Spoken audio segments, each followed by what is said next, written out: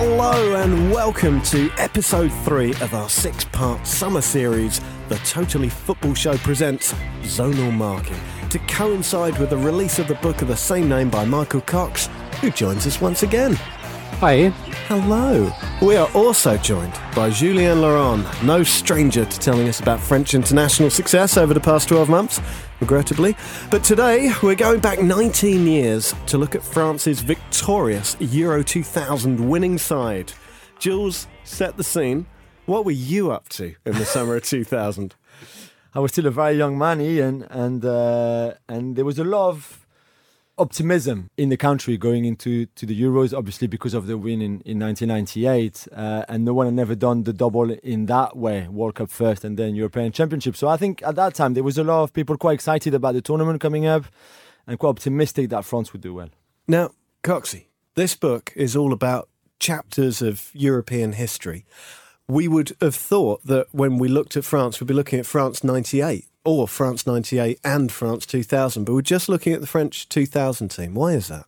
I just think they were a much better team. I mean, in terms of the 11, it's pretty similar, but then you see the difference in attackers. 98, the team was overshadowed by the fact they didn't have this really prolific striker. Obviously, they beat Brazil in the final, but the focus was initially as much on Ronaldo and what happened to him as much as it was on the France side.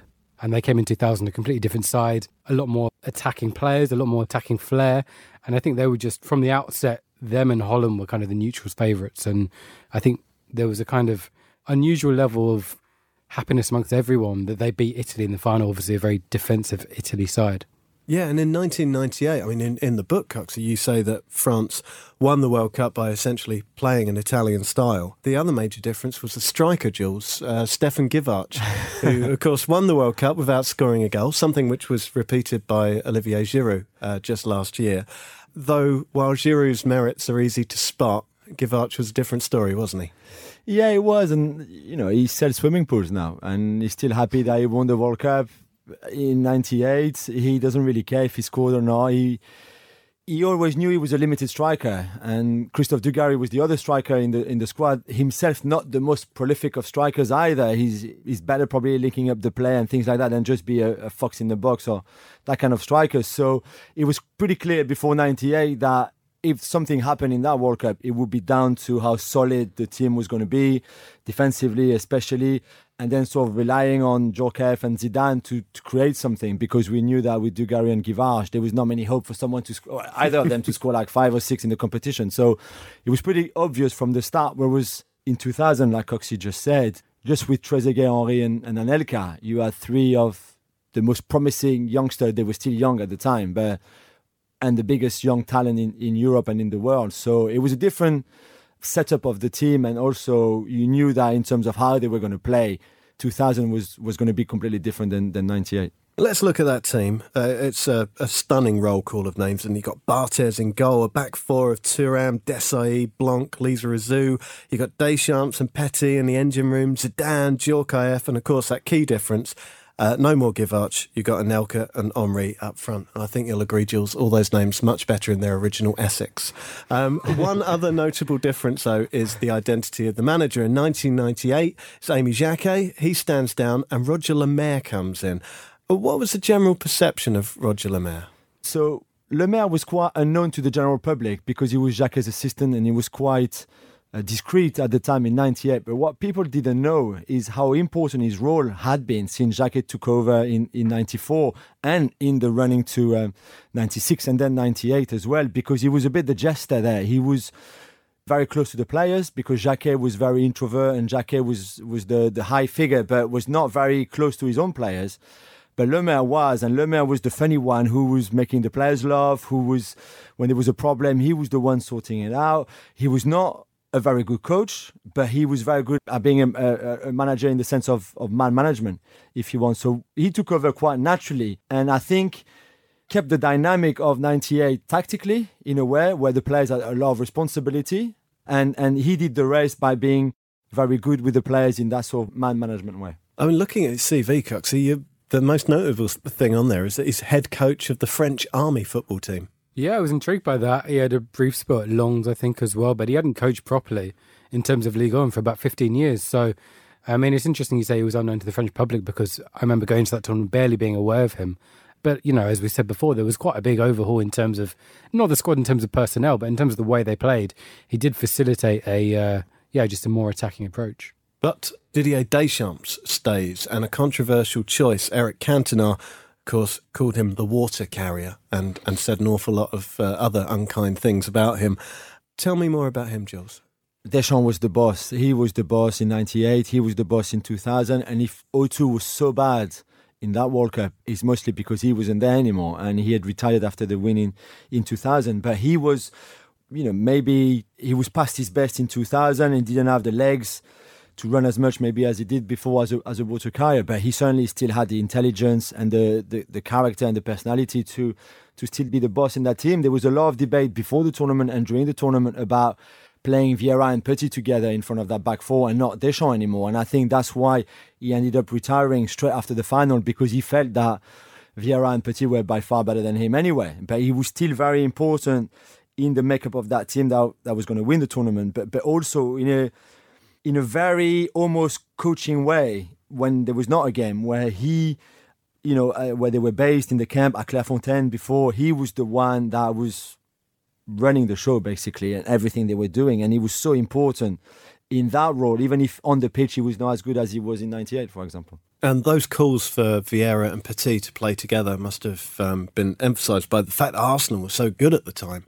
And also you got Thierry Henry up front. I mean, it's a growing Arsenal influence on this national team, isn't it? Yeah, I mean, Anelka had left Arsenal by that point, but obviously developed at Arsenal. Henry transformed when he played under Wenger, and just after the tournament they signed both Pires and Wiltord, who played a really crucial role, particularly in the semi-final and final, from the bench. So yeah, obviously there weren't many France players who were actually playing in Ligue 1, so it was Arsenal really who were kind of the most French team in Europe at that point. Let's get on to the tournament then. First game, France beat Denmark 3-0. And this hammers home the point that this is a very different team. Et ça va repartir de l'autre côté. Henry avec Zidane qui va relancer Thierry Henry. Allez, faut accélérer, ça fait du 2 contre 1. Parce qu'au deuxième poteau, il y a Anelka. Il y a une occasion de but là pour les Français. Henry, tout seul, 2-0. Oh, quel chef-d'œuvre de Thierry Henry. They felt so confident before the tournament. They couldn't wait for that Denmark game to start because they knew they were going to smash them, and then they really believed they would smash the whole tournament, to be fair. And although they got a bit lucky at times, and I'm sure we'll talk about that, but they felt, before even it started, they felt like no one could beat them anyway. And it didn't look like anyone could beat them on that first game, did it, Coxie? No, I mean, that Henry goal in particular is just... his level of pace is just incredible. There's nothing to the goal, aside from him getting the ball on the halfway line, just running past or running away from everyone. There's no assist, there's no tackle. It's quite incredible how fast he was at that point. And I think at that stage, how defenders weren't really accustomed to playing against players who were that quick. There was still a lot of defenders who were built for aerial battles, and they just couldn't cope with Henry. And then we get to the second game, Jules, and it's not the most convincing victory over the Czech Republic. As you were watching it, a young French football fan, were you starting to worry by that point? And maybe it had been, if you go back to 1992 and all the hope before that tournament and France were a damp squib, did you start thinking, oh, God? It was just a different style of game than the Denmark one, when they had a lot of space. And I think the Czech were not very stupid. They looked at that Denmark game and thought, you know what, if we let Thierry run for 50 yards or Anelka or whoever else, we're going to get battered. So they didn't allow the French too much space. And I think they had to find another way of playing. And the other key part and player in that team was Zidane, obviously. Him and Djorkaeff, although Djorkaeff, it's a different style, but Zidane, the people were expecting him to be able to unlock a game like that when there would be no space for whoever played up front. And he had to do something special to win that game. And he did it maybe more later in the tournament. But there was a feeling after the Czech game that whatever would come against them, against the French, they had everything to beat any sort of defense, whether it was a high line, whether it was everyone in their own box, that we had the ability and the talent in that team and in that squad to be able to face any sort of defending and find a way of breaking it, scoring and winning games. Except they didn't win the next game, did they? They lost to the Dutch in the final game, which made them runners-up. But Coxie, how much do we put on that game? Well, they rotated half the team, and at that point there wasn't a particular advantage in terms of coming first and second when you look at who they're playing. So it was, a really good game. It was 3-2, I remember it well. But it wasn't something I think you can criticise them for. I don't think there was too much upset that they didn't win that one. I mean, it actually looks worse historically when you think, oh, well, they lost that, they're the runners-up, that means they get Spain. But, of course, in these days, Spain weren't really the superpower that we know them to be now. They were kind of serial bottlers. But, Jules, quite a dramatic first knockout game, that. Oh, an incredible game. And I think the key game, obviously, because if you don't win, you are, but also in terms of, there was all that talk before the tournament on, we are so good, we are this, we are that. And then you had to deliver. And I think that game and how hard that game was, and we said it earlier, but they got a bit lucky at times, Raúl missing that penalty right at the end to make it 2-2. It was a big thing in that tournament. Dernière minute. Au-dessus. Il n'y avait pas penalty, Thierry. Il n'y avait pas penalty. I think the French, the Zidane free kick, the Djorkaeff goal, which is magnificent, really magnificent goal, made the difference. But they played as a team. They were maybe not as fluid, would you say, going forward than they could have been. And it was a good Spain side, although they had, like you said, it was not the Spain team of 8 years later, but it was still a very good, talented Spain squad. But I think the experience of 98 made the difference in that game, and also in the semi-final in a way, but in that quarter-final, because they never panicked, even at 1-1, and even when they were 2-1 down and maybe not the best team in that second half, especially towards the end, and they just never panicked. And I think they had the inner belief that they would go through anyway. Coxey, was that what swung it, the belief? Yeah, I think so. And I think at this stage as well, we're starting to see how good Zidane is. Because when you look at 98, I mean, he was suspended for 2 games after getting sent off against Saudi Arabia. 2000, I don't think you can really fault anything he did in the tournament. He was just the absolute epitome of, I guess, of the kind of microcosms of Zidane we see on YouTube. He was just doing incredible things. And against Spain in particular, he just led the fight, took the game to Spain. And even though they got a little bit lucky with the Raúl penalty, France were clearly a better team than Spain in that game. Le pied magique de Zizou. Face à Canizares et au mur espagnol. Moment de vérité dans ce match. Allez, Zinedine Zidane. Ouais, c'est but. Pleine lucarne, ce coup franc de Zinedine Zidane. One of the interesting things in this section in the book is the way that you talk about Zidane and his career, and it had highs, but it also had really, really big lows as well. Was there a point in 2000, did people really know what sort of player Zidane was, how good he was? Well, I think it was the tournament where he first became appreciated on such a wide level across Europe, and I think the nice thing about this tournament was it was so open and attacking, and the 4 semi-finals all had a really good number 10. So you had Rui Costa, Dennis Bergkamp, Francesco Totti, and all those players are absolute, legendary number 10s of their era. But even then, I think Zidane was on another level to all of them. And as we're going to talk about, I think a little bit later, his game against Portugal was just, one of the best individual displays you'll ever see from any player. And you'll hear more about that after this. Ron Chopper Harris, Julian Dix, Johan de Kock. Everyone loves a football hard man. But if you struggle to get up for the big games or give it 110% for 90 minutes, well, we here at the Totally Football Show have a bona fide solution. That's why we've teamed up with Manual, who are here to give you a helping hand. Yep, if you've got trouble getting a stiffy, all you need to do is head to manual.co and enter the offer code FOOTBALL to get your first month's treatment for erectile dysfunction for just £5. Manual is here to help give you all the right information so you can be the healthiest, happiest, most confident man you can possibly be. With Manual, there's no doctor's waiting room, no queues at the pharmacy, no embarrassment, just an honest, holistic approach to your health and well-being. Their website has loads of facts about sex, erections and erectile dysfunction so you can make an informed decision. You'll get a free online consultation and a box of medically approved little blue pills sent in discreet packaging right to your door. So if you've got trouble getting an erection, there's a simple solution with Manual. Head to manual.co, that's manual.co, and enter the offer code FOOTBALL to get your first month's treatment for £5. Manual, because hard should be easy. Now back to the studio. Michael Cox.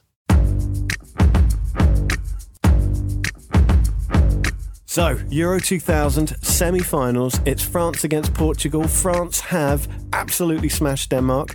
beaten Czech Republic, lost to the Dutch in a game that didn't really count, beaten the Spanish. So what does Roger Lemaire do? He changes his tactics. Yeah, he does. He goes back to playing Henry and Anelka up front, and that's basically because the Portuguese backline isn't very fast, and he wants to exploit their lack of speed, and you have both of them running into the channels. But it doesn't go well. Nuno Gomes opens the scoring with a really good goal from outside the box. Lui auteur du triplé, du coup du chapeau face à l'Allemagne. Oh, Nuno Gomes qui ouvre le score d'une façon incroyable. Jules, at this point, are you beginning to worry? You've got this assistant manager in charge of the team. He's changed his tactics just before a semi-final, and now you're 1-0 down and heading out. Yeah, but again, I don't think anyone panics. I remember watching the game at home and there was no panic. My dad, my brother, the rest of the family. I remember the players. There was just no panic. I think they were so sure of their talent, of their potential, that they knew they would come back. And again, like we just said before, like Coxie said before, then Zidane steps in. And then in the form he was, and a leader who doesn't speak, because that's why, he was that kind of leader who just basically says, give me the ball and I do the rest. Pretty much sums up the rest of that game. Once Nuno Gomes has scored a goal, the rest was just a Zidane masterclass and going all the way into extra time, but it was Zidane all over. Leaving aside how the game ends for the moment, what was it that Zidane did in this match that really elevated him? There was just 3 or 4 bits of incredible skill. I mean, particularly because he's playing as a number 10 and France are playing 2 up front, so he's kind of floating between the flanks. And they just keep on switching diagonal balls to him, particularly from Petit.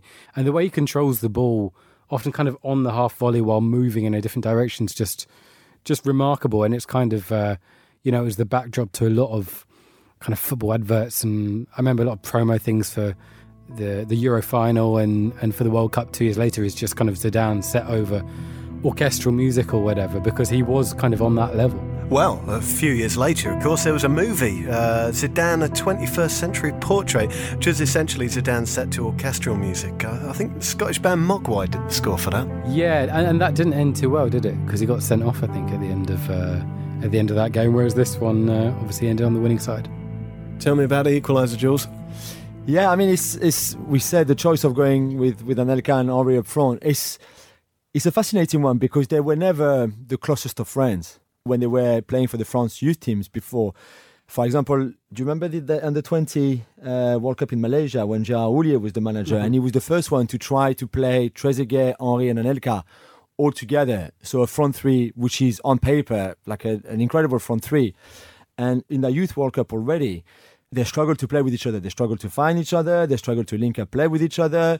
The movement was quite similar between Anelka and Henry. Trezeguet was struggling to find his place in between the other two. And also they're three different players, but they're 3 players who want to have a lot of the ball, whether it's, the cross has to come to Trezeguet or the ball has to come to Henry or Anelka into feet.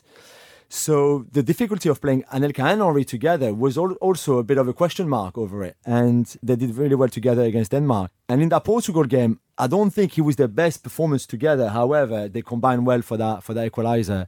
And Anelka serves Henry and Henry scores. And obviously that goal is crucial and it's a turning point because of what then happens next. And because what happens next is we get all the way to the last furlongs of extra time, 117th minute, when we see what has to go down as one of the finest saves in the tournament from Abel Xavier, regrettably. L'arbitre assistant qui réclame Monsieur Benko, et il y a peut-être penalty. Il y a penalty. Alors que va faire Monsieur Benko?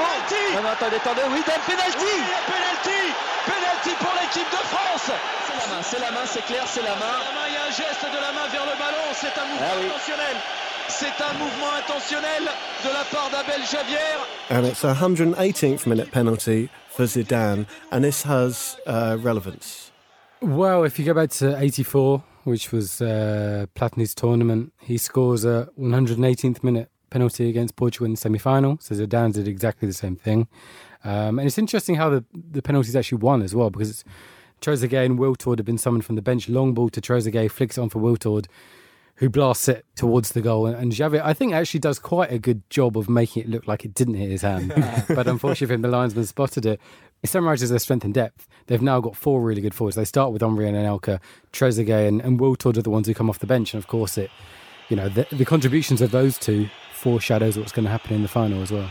And Zidane obviously scores. Through they go to the final, Jules. And it's against Italy. And of course, and this is something else you'll find in the book, that France in 98 are very much a robust, almost Italian-style football team. Now they're not, and now they're playing Italy, and now this is a real chance to impose their personality on it. Yeah, although this is still very much an Italian-French team anyway, because still most of them playing in Serie A at the time. We've benefited so much from the sort of winning mentality from the Italian, that all our French players who played there for so long so gathered and were taught, and the tactical side of things as well. So although there's more flair and it's a more expensive style of football, I think inside them, the likes of Desailly and Deschamps and Zidane, and even Henry, just for his short spell at Juventus, have that sort of Italian part in them. And I think there's a lot of people in the country, and even amongst the players, I think, who don't have a very good feeling about that final.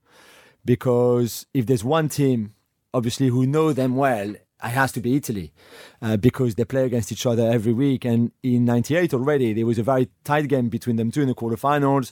And then Luigi Di Biagio misses his penalty in the penalty shootout, and France qualified for the semi-final on penalties. So we knew before the final that it was going to be a hell of a game, that they would have studied the way we're playing tactically perfectly well. So they would surely have a plan to make sure that we can play the way we want to play, and that it will be a very tough game. And I think we would have picked anyone else to play in the final but the Italians, and yet they were there. And the feeling, I don't think, was that optimistic before the final. And if there's one thing worse than playing Italy in a final, it's being 1-0 down to Italy in a final, which France are very quickly through a Marco Del Vecchio goal. This is an Italy side. The defence is Nesta, Cannavaro, Maldini. So what does Roger Lemaire do? He goes for broke. He brings on Wiltord and Trezeguet again, and Robert Pires down the left flank.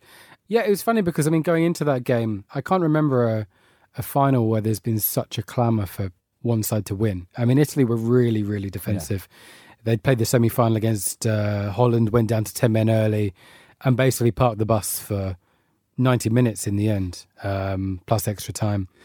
And there's just such a desire for France to win. And during the latter stages, it's really not looking good for France, because this is so comfortable defending deep. Henry and Anelka have used their pace throughout the tournament. They can't really do that now. And that's when you see really the benefit of bringing on Trezeguet, who ironically is just about to move to Juventus. And then in the latter stages, obviously, France rally considerably. Yeah, they equalise and they send the game into extra time. Barthez très loin avec son pied gauche sur la tête de Trezeguet qui a joué la déviation. Ouais, Wiltord qui peut frapper. Oui, Charles, un partout. Ce coup-là, il l'a joué, Wiltord.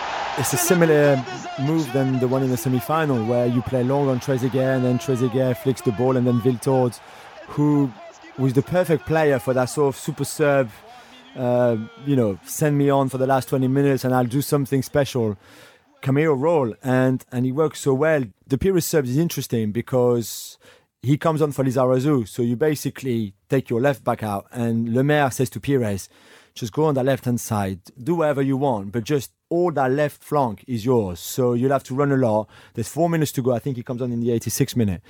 And Pires says that when he comes on, he has the feeling that at some point in that game, he will do something special. He says, I don't know what it was, but I got on and I knew that at some point I will play a part in that final.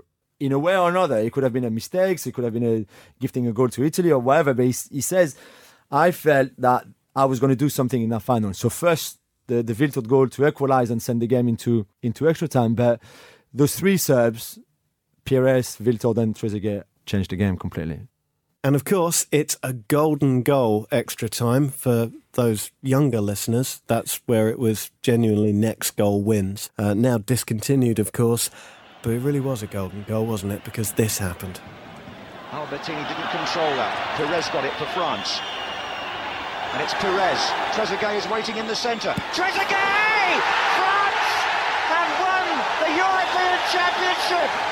Il y a du monde, il y a Trezeguet! Ah oui! L'équipe de France est championne d'Europe!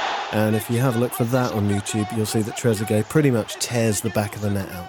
Yeah, it's an incredible finish. I mean, genuinely really, really good goal. Great work from Pires down the left flank, and Trezeguet finishing with his left foot. It was still quite unusual to see a golden goal.